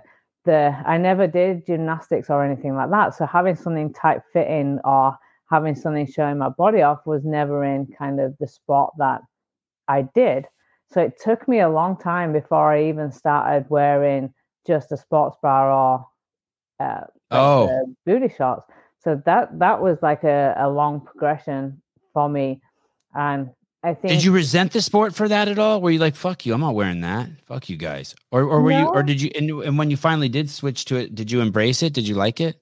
I think it was more that when I did do it, it was like that was comfortable to perform in.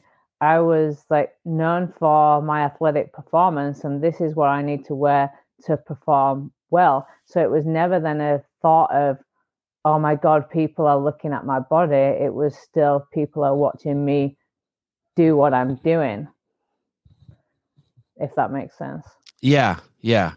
I think in the moment, that's probably where all athletes go, right? I mean, once they're performing, I mean, that's probably why a lot of athletes work out, right? Just kind of shut down their brain. Yeah. There was one outfit in particular that was crazy that I saw you in. Was it at the Invitational or something? It was a green one. It was a beautiful outfit, but I mean, it was so fucking tiny. I think it was a crazy outfit. I wish I could find it. The green dress.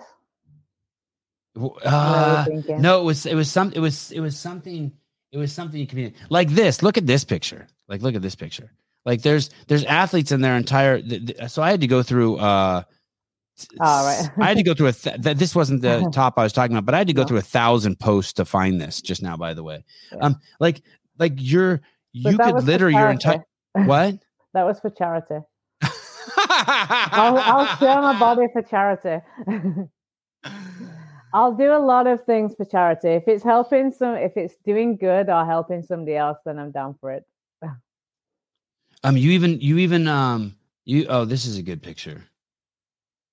Oh, are you training with Emma McQuaid? Yeah, so I'm actually going back to the UK in May. So I'll be staying with her for a week and then going back and seeing my family. And what is that relationship like? Would you say you're her coach, a training partner, a mentor, a friend, all? Friend. So she has the same coach as me now. So basically it started in 2016. I saw that she had shoulder surgery and was back snatching. And we found out that I needed shoulder surgery. So I reached out to her and I was like, hey, I hope you don't mind me reaching out. I see that you've had surgery, you're back training. I need to go in for X, Y, and Z. I would love to speak to you about what you did for rehab and stuff. And because obviously I want to get back training. And instead of just being like, oh yeah, I'll send it, she was like, oh, send me your MRI, I'll hand it to my physio. And it ended up being I went over to Ireland, I stayed with her, saw her physio and her surgeon. Her surgeon did the surgery on me, her physio then rehabbed me back, and I was like back training and back competing. Within, I think I did Dubai that year and came second in Dubai. I think it was something like 15 or 16 weeks post surgery.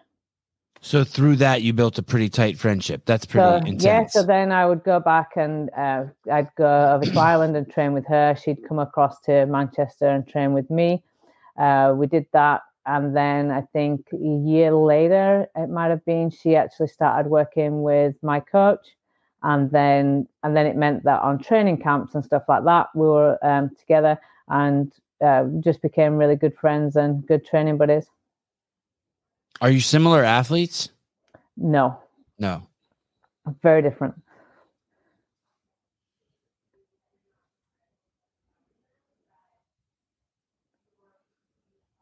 Oh, that's a cool top. That green one there's a cool top. Yeah. That's a really cool top. Do you ever dress like that anymore? Will you wear any of that stuff when you work out, or are you just in shorts and a t-shirt now when you work out? Like, will you just go to the affiliate and be like that? So actually doing 23.3 was the first time that I took my top off in the gym for a while. I don't know. I think you feel a little bit different. It's like, I probably don't look much different, but because I'm not doing as much training, I feel a little bit different. So I just never felt like I should have been taking my top off, and 23.3. Do you have a masseuse? Do you have a masseuse? I do get a sports massage like at least like once or twice a month. In those shadows there on your back, these lines, are there just crazy knots in there? How the God, I would fucking love in my mind, my back does look like that. But is your back knotted to all get out? Like, No, it's not too no. bad. Like I look after myself. I do. I do a lot of recovery. That photo is just, I think, amazing. Jamie looks so tiny in that photo compared to my back. Yeah, that's a crazy photo. It's so good. Well, you can't be that. I mean, you can't be that. Well, I was gonna say you can't be that concerned about your body if you post a picture like that. I mean, because that's about as big as a fucking woman's back can be, right? I mean, that's Yeah. just the. So I mean, you clearly are proud of it, as all get out. I would be. Oh, definitely. And I think when you're training and you are performing well, like you appreciate your body so much more as well because of what it is accomplishing and what it is doing. Yeah, yeah, for sure. Uh, so firefighting. Do you own an affiliate in Cincinnati? No, I'm still part owner of CrossFit Black 5 in Manchester, at Train Manchester. How come? Um, it was Isn't that just headache, like more taxes and paperwork? And don't you just want to be like, all right, go away? uh, it's we're all good friends, and there's people in place that are doing all the roles. It's like I took a step back when I was like competing properly, so I've never had to be kind of in that main role or anything. Would you in the gym that you go to in Cincinnati? It's a CrossFit gym. Yeah, I train at CrossFit Cornerstone. And how long have you been there? So I started there during the lockdown. My my physical therapist they have a location within the gym there, and I was getting treatment, and the owner said because of the clause that if you're an athlete you can like train as part of your job, she was like, I'm more than happy for you to like come in and train there. And prior to that, I'd just been training in the garage, so it was really super nice to actually go into a gym and be able to do like kipping pull-ups and muscle ups and things, and not be just in this tiny garage unit that was slanted and lifting to one side or anything like that. So I started training there, and I think it would have been, was it the Rogue Invitational that was first? And I asked if I could do the Rogue Invitational there when they'd first just opened up, and they were more than happy to accommodate, and they were just like so welcoming. It just felt like home. So when all the other gyms opened back up, I stayed there, and I'm still there now. Are you when Bill and Katie call you to do something like the Rogue booth? Is part of you are you like crazy flattered? You're like, wait, but I'm a firefighter now, and like I haven't won the games in 9 years, and like, did you call me on accident? So funny enough, it was me and Dan Bailey that were on the booth on Friday, and we were saying before it started, we were like, what if nobody turns up? Like, we're like, did they really mean to just have us two stood here? Luckily, people came. People still wanted photos with us, so we were okay. Do you enjoy that? Do you enjoy meeting people? Yeah, for sure. Like, when I first started competing, it was very alien to me, but now it's like part of the process. These are people that I've watched us compete, and especially when it's like younger children or younger girls that come and they want to see you, it's like, yes, I'm like, we're like now making it the norm to be strong and powerful instead of being like skinny and not eat. It's like, this is what we want children to see. This is what we want the younger generation to see. Well, great to see you. Thank you for having me on. Yeah, you're a cool dude. You're a cool human being. Thanks for your time. I'm always excited to talk to you. And I went through your book again, and I listened to a bunch of it again. Oh, tell me, what was the name of the book? I just Start typed. your engines. Hold on. I'll show the picture from my phone. I listened to the audiobook. Oh yeah, Start Your Engine, Sam Briggs. Look at, you can tell I've been listening, right? It's the first one there. Yep. I'm not making anything up. Look at. There I am. There she is. Thank you. If there's ever anything I can do for you, let me know. If you're ever in California, let me know. I'd love to hang out with you. I'd love to have a beer with you or 7. Definitely. Tell Nicole I said hi. Is Nicole a quiet lady? I'm definitely the louder one when we're in public. At home, she's probably louder than me. If you're in Cincinnati and you are in that region, you'd like to buy a home, it looks like Nicole sells homes. Yeah, she does. So that's what she started during lockdown. She did her real estate license, and she actually started her own company with another guy. They've just celebrated being in business for a year. So if you're in Cincinnati and need any help, she definitely goes the extra mile. She puts in all the effort that she used to put into competing into buying houses. Let's say I buy a house from Nicole, can I write in the contract that I want to be able to meet you, have lunch with you? I'm sure she'd sell me off like that. Yes. Okay, just pretend like you want a house if you want to meet Sam Briggs. All right, girl. Thank you so much for coming on. Great catching up with you, and I hope our paths cross again soon. Okay, awesome. Thank you very much. Bye. Bye. Sam Briggs, ladies and gentlemen. Devesh Maharaj, Sevon's eye twitches every time Sam mentions who shall not be named. I hope you're joking. I hope my eye wasn't twitching. Sevon, come scoop me up in Milwaukee. It's on the way to Cincinnati. For some reason, those towns like that, like Pittsburgh, Milwaukee, Cincinnati. For some reason, I want to live there. I don't know why. Man, I went to from Nicole. Yeah, Sam is so cool. She was really mellow today. I mean, she's always pretty mellow, but in person, I remember her being a little more joking. Like I don't know, but she's great. I always felt kind of free around her. You could tell she's one of those people that when she's around, everyone gets a little looser. Like you don't need those 2 beers that you might need around some people. Like her, you just go there. Sevon, remember people to give a like. Yes. Luca. You know what I think? I think a lot of people watch this on their TV and it's too much work to scroll up and hit the like button from your TV because you got to do it with the remote and it's kind of weird.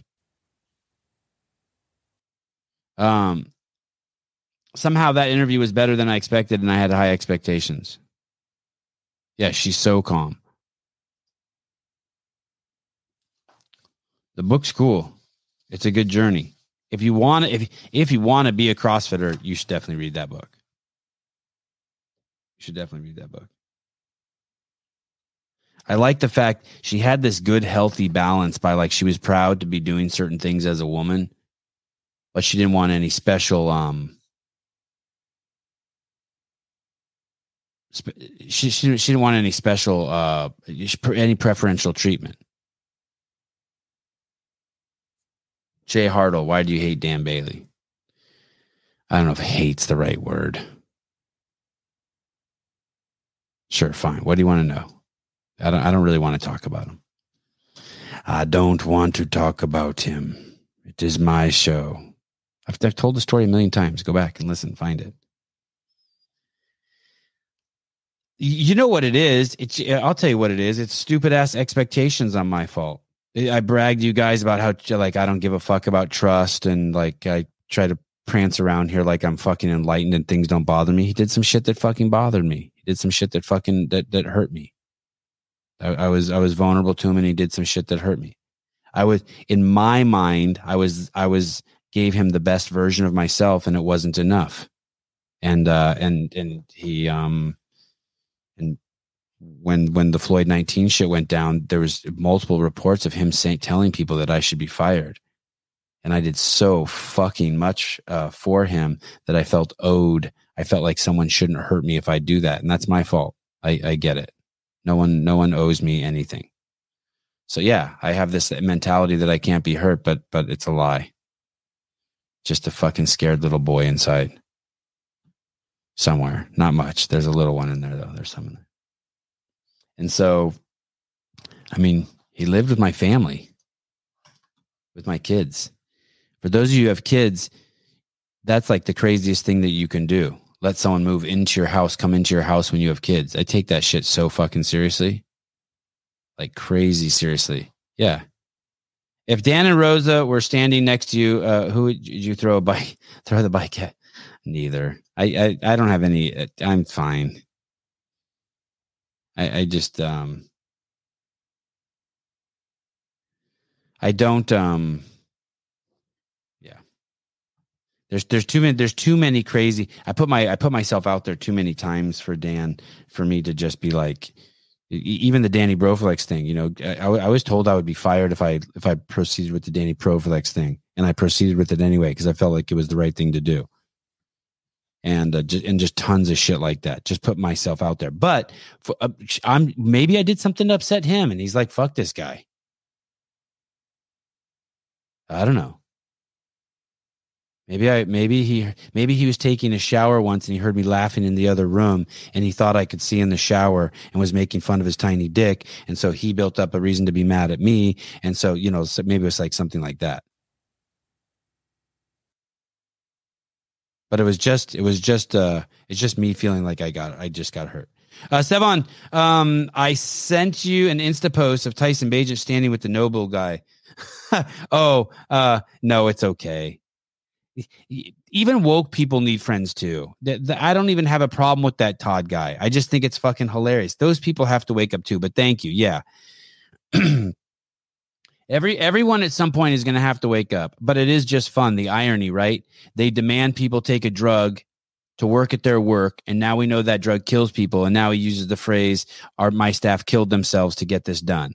And it just, I don't care. But it's just like, imagine if you're one of those people who's like died, or like your sister died, or your brother died, your mom died, and those people claim that they're so sensitive to that shit, right? I just would never... I just can't stand that company. I just can't. They're just rotten people over there, and it sucks that so many of my friends are like. I have friends who are sponsored by them and shit. They're just. It's so inconsistent and duplicitous. But whatever. But I want the best for Tyson. I don't like the NFL either. I think the NFL is just rotten to the core too. Complete scumbags, the worst of the worst. I think that they are They are at the root of systemic racism, all the horrible things in society: drug use, dishonesty, lying, selling out, being fake. And yet, I'm so excited that Tyson's going there. I mean, he worked his whole life to get there. I'm so happy for him. So, I'm pumped. I'm positive. I'm positive about it all. No, the NFL is not a fixed game too. Shut up. No, it's not.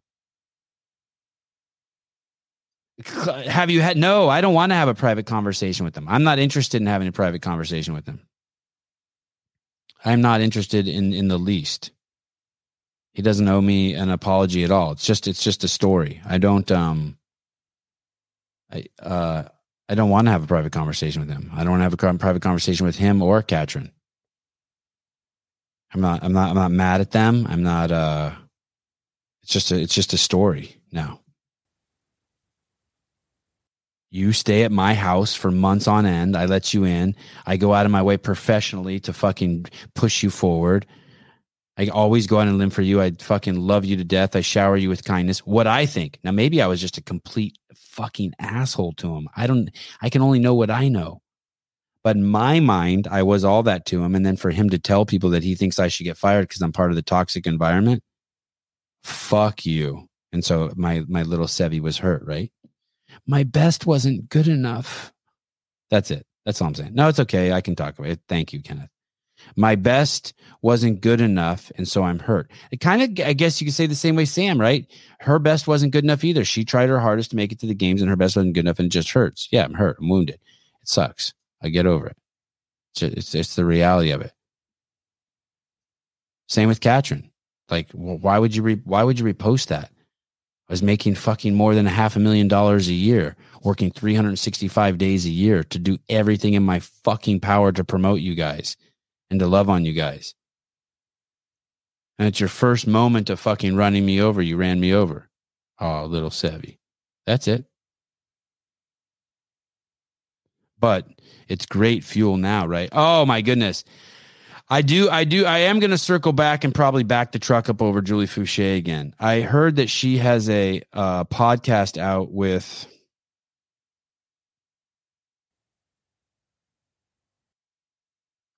I heard she has a podcast. I heard Julie Fouché. You're so good, Philip. I heard Julie Fouché just did a podcast with someone. I can't remember who, but I'm going to listen to it. And I heard at the end she cries because she's so happy that I better not even make fun of it yet until I listen to it. But I heard at the end she cries because she's so excited because Dawn is going to save CrossFit. Man, Julie Foucher's a piece of work. Fucking psychopath. Full blown. Unbelievable. Unfucking believable. I have this recording where she called Greg crying, telling him he has to turn the company over to them to save CrossFit. To them. What did I say? Did I not say Don Fall? What did I say? What did I call him? Donnie boy. Me and Don are tight. I can call him Donnie. Oh, Donnie, what's up? Yeah, exactly. Sevon sure has a long list. I mean, I was just in a shootout. I mean, a few years, so I got a list, you know, of like people. Here's the deal. I've told you guys before. You ready? I was in a room with 500 people and a shooter came in. And I got to look around the room and see how everyone would react. That's what we got to see. That's what it was like working at CrossFit. I got to see who ran for the door. I got to see who went for a gun. I got to see who held a baby up for protection. I got to see it all. I got to see who went outside the room and then fucking locked the doors from the outside. So when you see that, it just makes for great storytelling, and I'm a storyteller. That's what I do. That's all I have. That's all I have left, actually. That's why when someone called me the other day and they go, "You're so fucking dangerous." I am very dangerous. I think that they're right. I have too many stories, and they're too fun, and it's how I put food on my table, telling stories. So in that way, yeah, I'm crazy dangerous. And I have fucking 100 terabytes of photos and documentation and shit like that too. So it makes it. And I have nothing to lose. That's why I think a lot of these people now just back off and they don't want to tango. And because one of my friends is crazy rich and can hire any lawyer he wants in the world to fuck your shit up. So there's a combination of like weird things.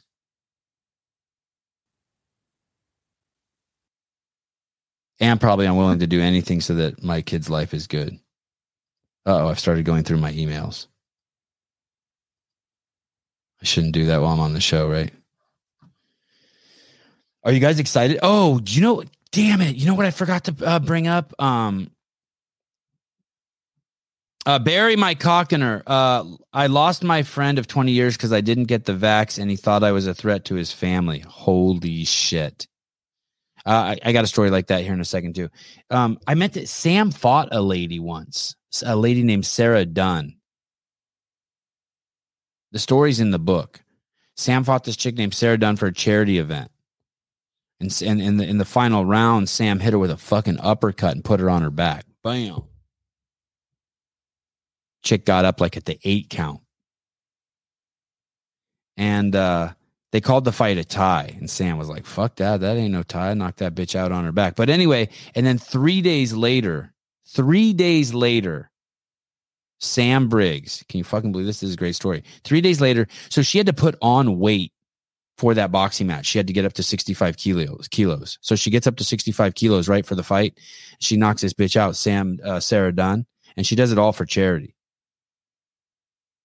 And then Sam, 3 days later, she drops 3.5 kilos. I think that's like 7 pounds. And she does that by fucking late at night with fucking garbage bags on her, fucking riding the fucking assault bike or with blankets on her, trying to lose weight every single night, sweating her ass off. And so 3 days later, 3.5 kilos less, she enters the British rowing world championships, or the British championships for rowing. Because she had to be 61 kilos. I guess that rowing shit's done by weight class. Cool, right? Gain weight for a fucking boxing match and then fucking lose weight three days later to enter the rowing competition. Yeah, I didn't lose any friends over the vaccine, but I think more just in general, when I got red pilled, there were people, they were just scared. They didn't want to be around, because if you're around red pill, blue pill people don't want to be around red pill people. They don't want to accidentally let the light in, which is funny because the red pill people don't mind being around the blue pill people. Like, I don't mind being around those people. I don't mind talking to them. But for some reason, so I've had friends like they don't want to talk about Black Lives Matter. Oh, you want to see a comment that some fucking chick left me? You guys want to look? This chick left this fucking this chick left this message. If you're gonna write something to me on YouTube, to think like 3 or 4 times before you write it. Don't just say stupid shit like that. I'm gonna be able to be like, that makes no sense. Oh, I wonder if we're going to have Claire Bays on again tomorrow. Do we have a show scheduled for tomorrow evening? God, I'm so excited to speak to Tyson tomorrow, 7 a.m. Let me show you this comment here. Let me see if I can find this comment. Let me see. Comments. Sevon, I stopped listening after you started babbling about pyramid schemes. Oh, that's the Ronnie Teasdale episode. Where's this?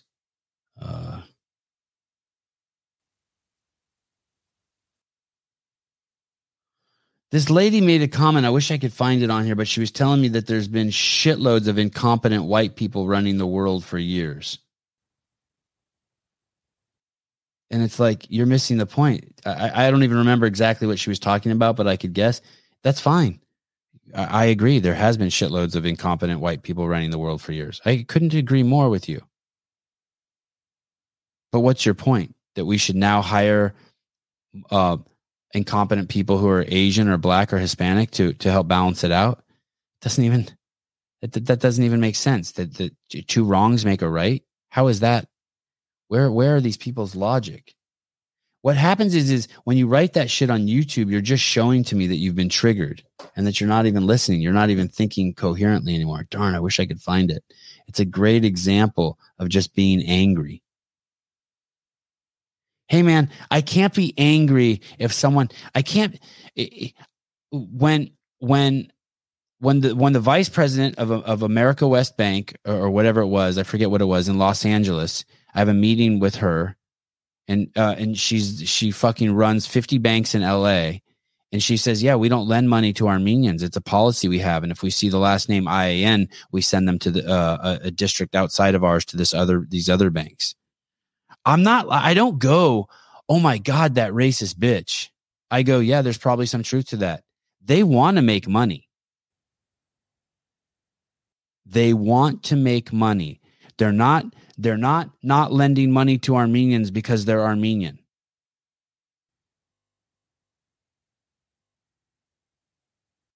I'm not.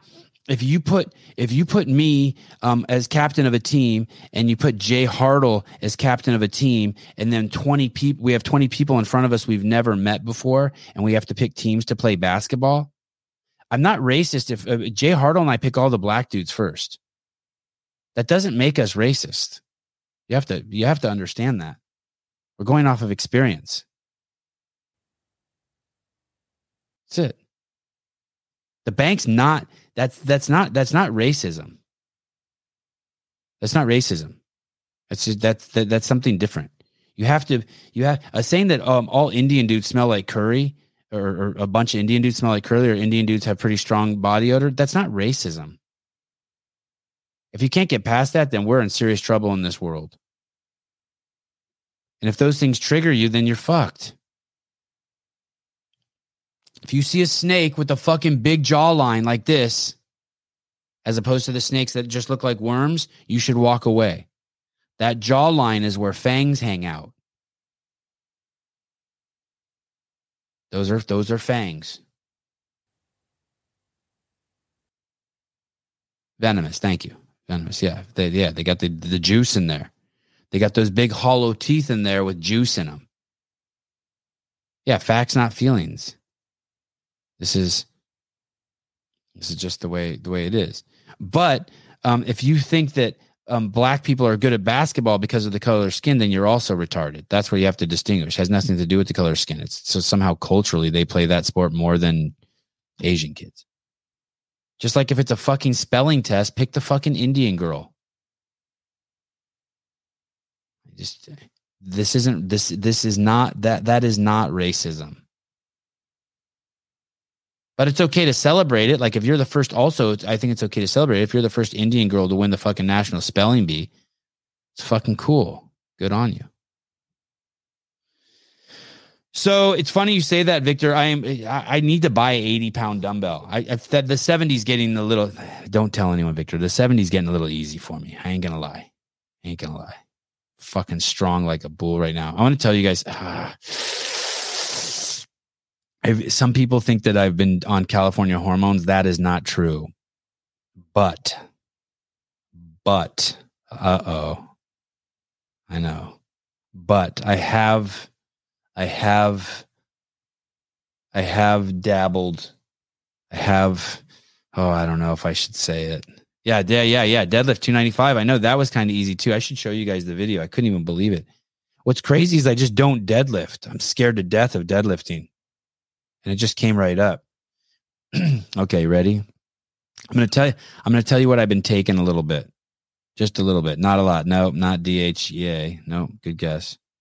Nope. I bought a jug. I'll show you what I bought.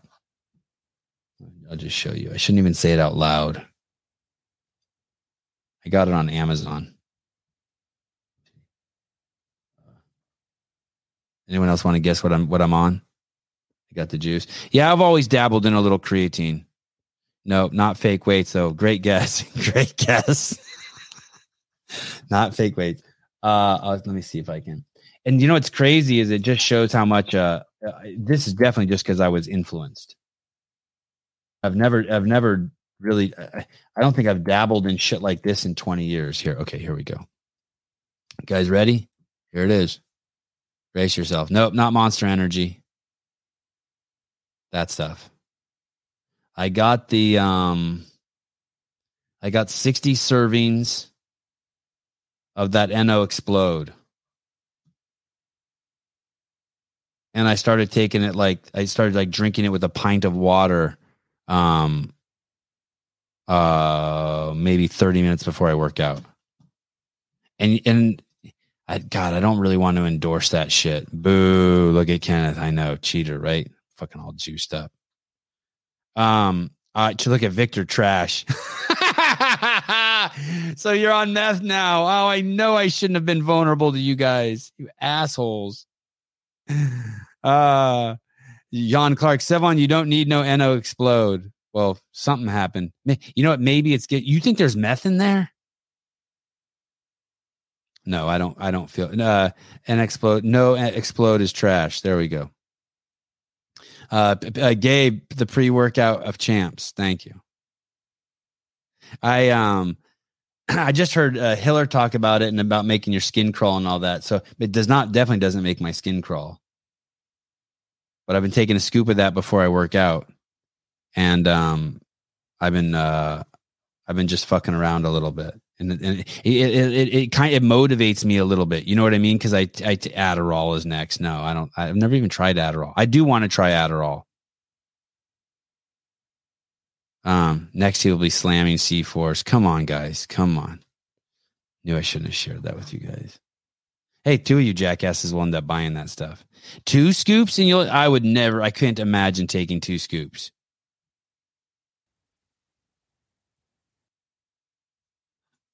I don't need to deadlift more than that. I was cool with that. I'm cool with that. So Tyson Bagent's coming on tomorrow. He went to the combine this past weekend, the NFL combine. I've seen some video footage from it. He looked absolutely fantastic. You guys want to see this pass he threw? So crazy. Tyson Bagent. I wonder if I have to type in NFL combine videos. Hey, so Caleb's gone. No more Caleb. That's it. Just gone. Like he had to go back to his day job. Isn't that crazy? Fucking nuts. Oh, Tyson Bagent, combine.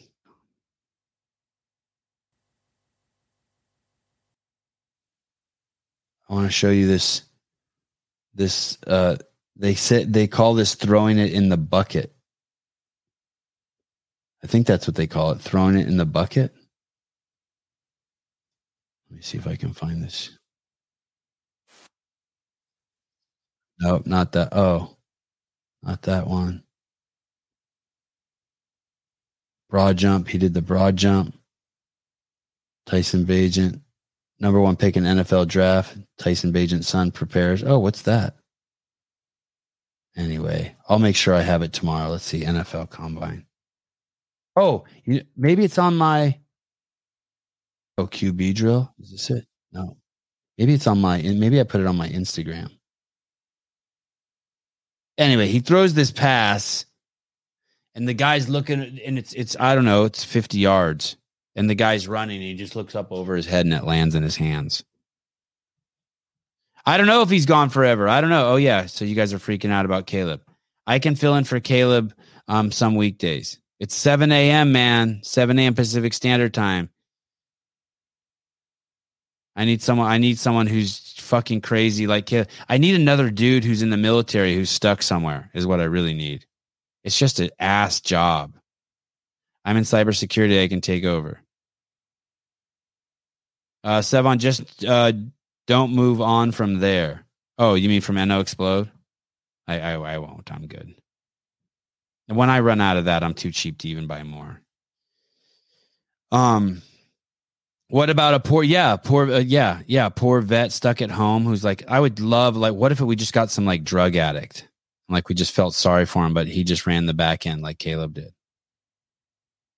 I'm stuck, but I'm busy doing things. All right. I can do it. How much does it pay? It's horrible pay. You have to find a way. It's horrible pay. And if you talk too much or do something to piss me off, I'll snap at you. Ask Caleb. You have to be you're always under complete scrutiny not to fuck up my stories or my pacing or the rhythm I'm on. I just see like this, sorry, Jeremy, I have to use an example. Hit me up offline, Sevi. I may be able to help you. Like right away, that dude, Jeremy's out. That's it. He's out. I may be able to help. I need someone who's be like, dude, I'll fucking do anything. I'll be there every day at 7 a.m. for a year. I promise. And if you need a handy, I'll just close my eyes and take one for the team. Like that's what I need.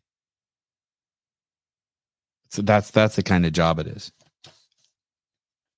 There's no niceties. There's no hit me up or can I, it's like, there's no middle ground. I'm either in love with you or I'm talking shit behind your back to Suze about how much I hate you and I wish Suze would get rid of you. Those are the only two. And Caleb, that's why it's going to be impossible to replace Caleb. I don't do any niceties. I hang up on him. If he says something I don't like, I snap at him after the show. And yet he still has to be confident and just keep going, pressing forward. Just be like comfortable in his own skin and do it. I don't know how he does it. If I was 26 or 27, I'd be like, fuck this. The white man has been running the back end of your podcast, messing it up. It's time for Jeremy because he's black. Fair enough. Fair enough. No, pay minimum wage. I don't pay. Listen, honestly, in my mind, I'm like, oh my God, you're so lucky you get to work with me. He's in the military. He's in the military. I'm not joking about that. I really do think that. I'm like, holy fuck, you get to work with me. You're so fucking lucky. I hope someday, Brian, I'm rich so I can fucking, and Brian and I can talk about, like, that's all the contention between Brian Friend and myself. This motherfucker tries to stand up for himself and tell me like he needs money and shit. We're like a fucking married couple, me and Brian. Like, Brian tries to get money from my other people. I think it's about time you start paying so-and-so. Like, shut the fuck up. I ain't paying nobody. Pay them. Can't even get a fucking... I gotta fucking beg Gabe to send coffee. Get a fucking... Pay him. But the show's killing it. We're doing it. We're doing it right. Okay. So tomorrow morning, 7 a.m., Tyson Bagent. And I appreciate all of you guys for that. I don't take you guys for granted. Not you. I take the get. No, I don't. I don't take even the guests for granted. Okay. Tomorrow morning, 7 a.m. Tyson Bagent, and then I think in the evening we're gonna have Brian for trolling the leaderboard. Here, yes, Vindicate. Get your CEO gear. See, this is my kind of person. He pays me to sell my shit. This is what I mean. This is how unbalanced the relationships are with me. Get your CEO gear at Vindicate. How do you not have a seat? Dude, these shirts are so dope. Hey, my kids love their fucking gold shirts. Look at that shit. Look at some gray hairs on there. And I got some.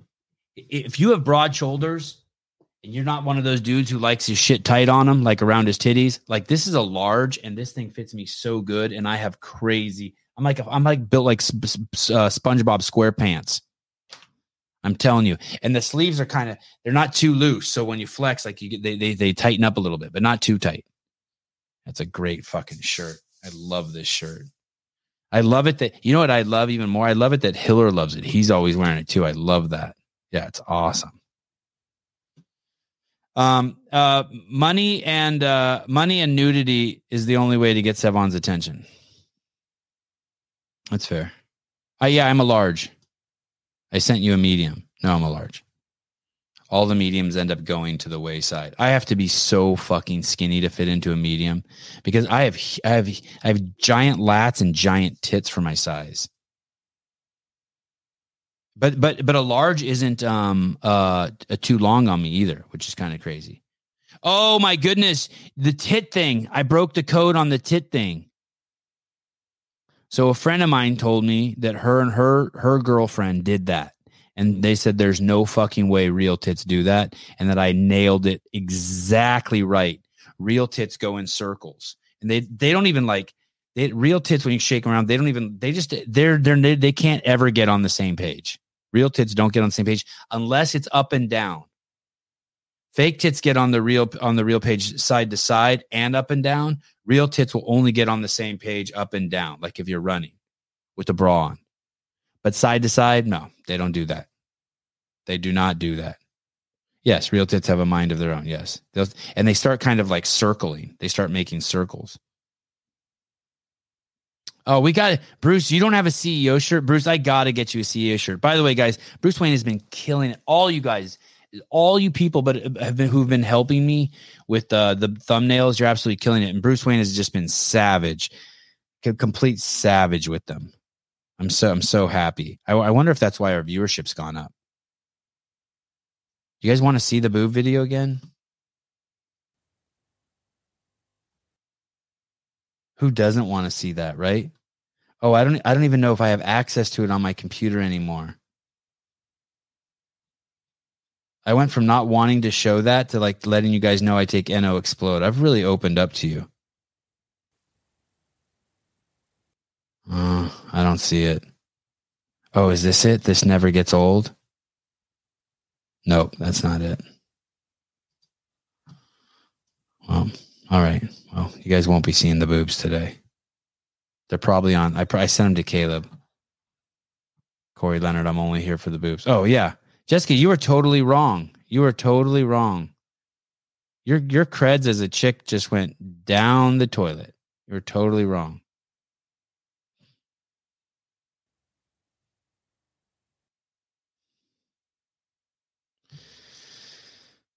You have to have 2 shirts on. Yeah, sorry. They'll be here. We'll get that clip back. Oh shit. Bullshit. I had 2 girls in the gym do it and they have real boobs. They did not. You're fucking full of shit. You did not. You did not. They didn't get their tits synced like that, going like that. There's no, they did not. You're full of shit. You know what someone told me? They're like, I know why you do. A friend of mine called me. He goes, I know why you do those bits. And I go, why? And they go, because you just want people to send their boobs to you. It's like, wow, I didn't even think of that. By the way, Sevon, if you ever need someone to test those videos on, send away. I have no shame. Oh, you mean like if I don't need to test them. It's just sometimes I see stuff like that. I'm like, who do I send this to? I don't know who to send this to. I showed it to my wife and then what?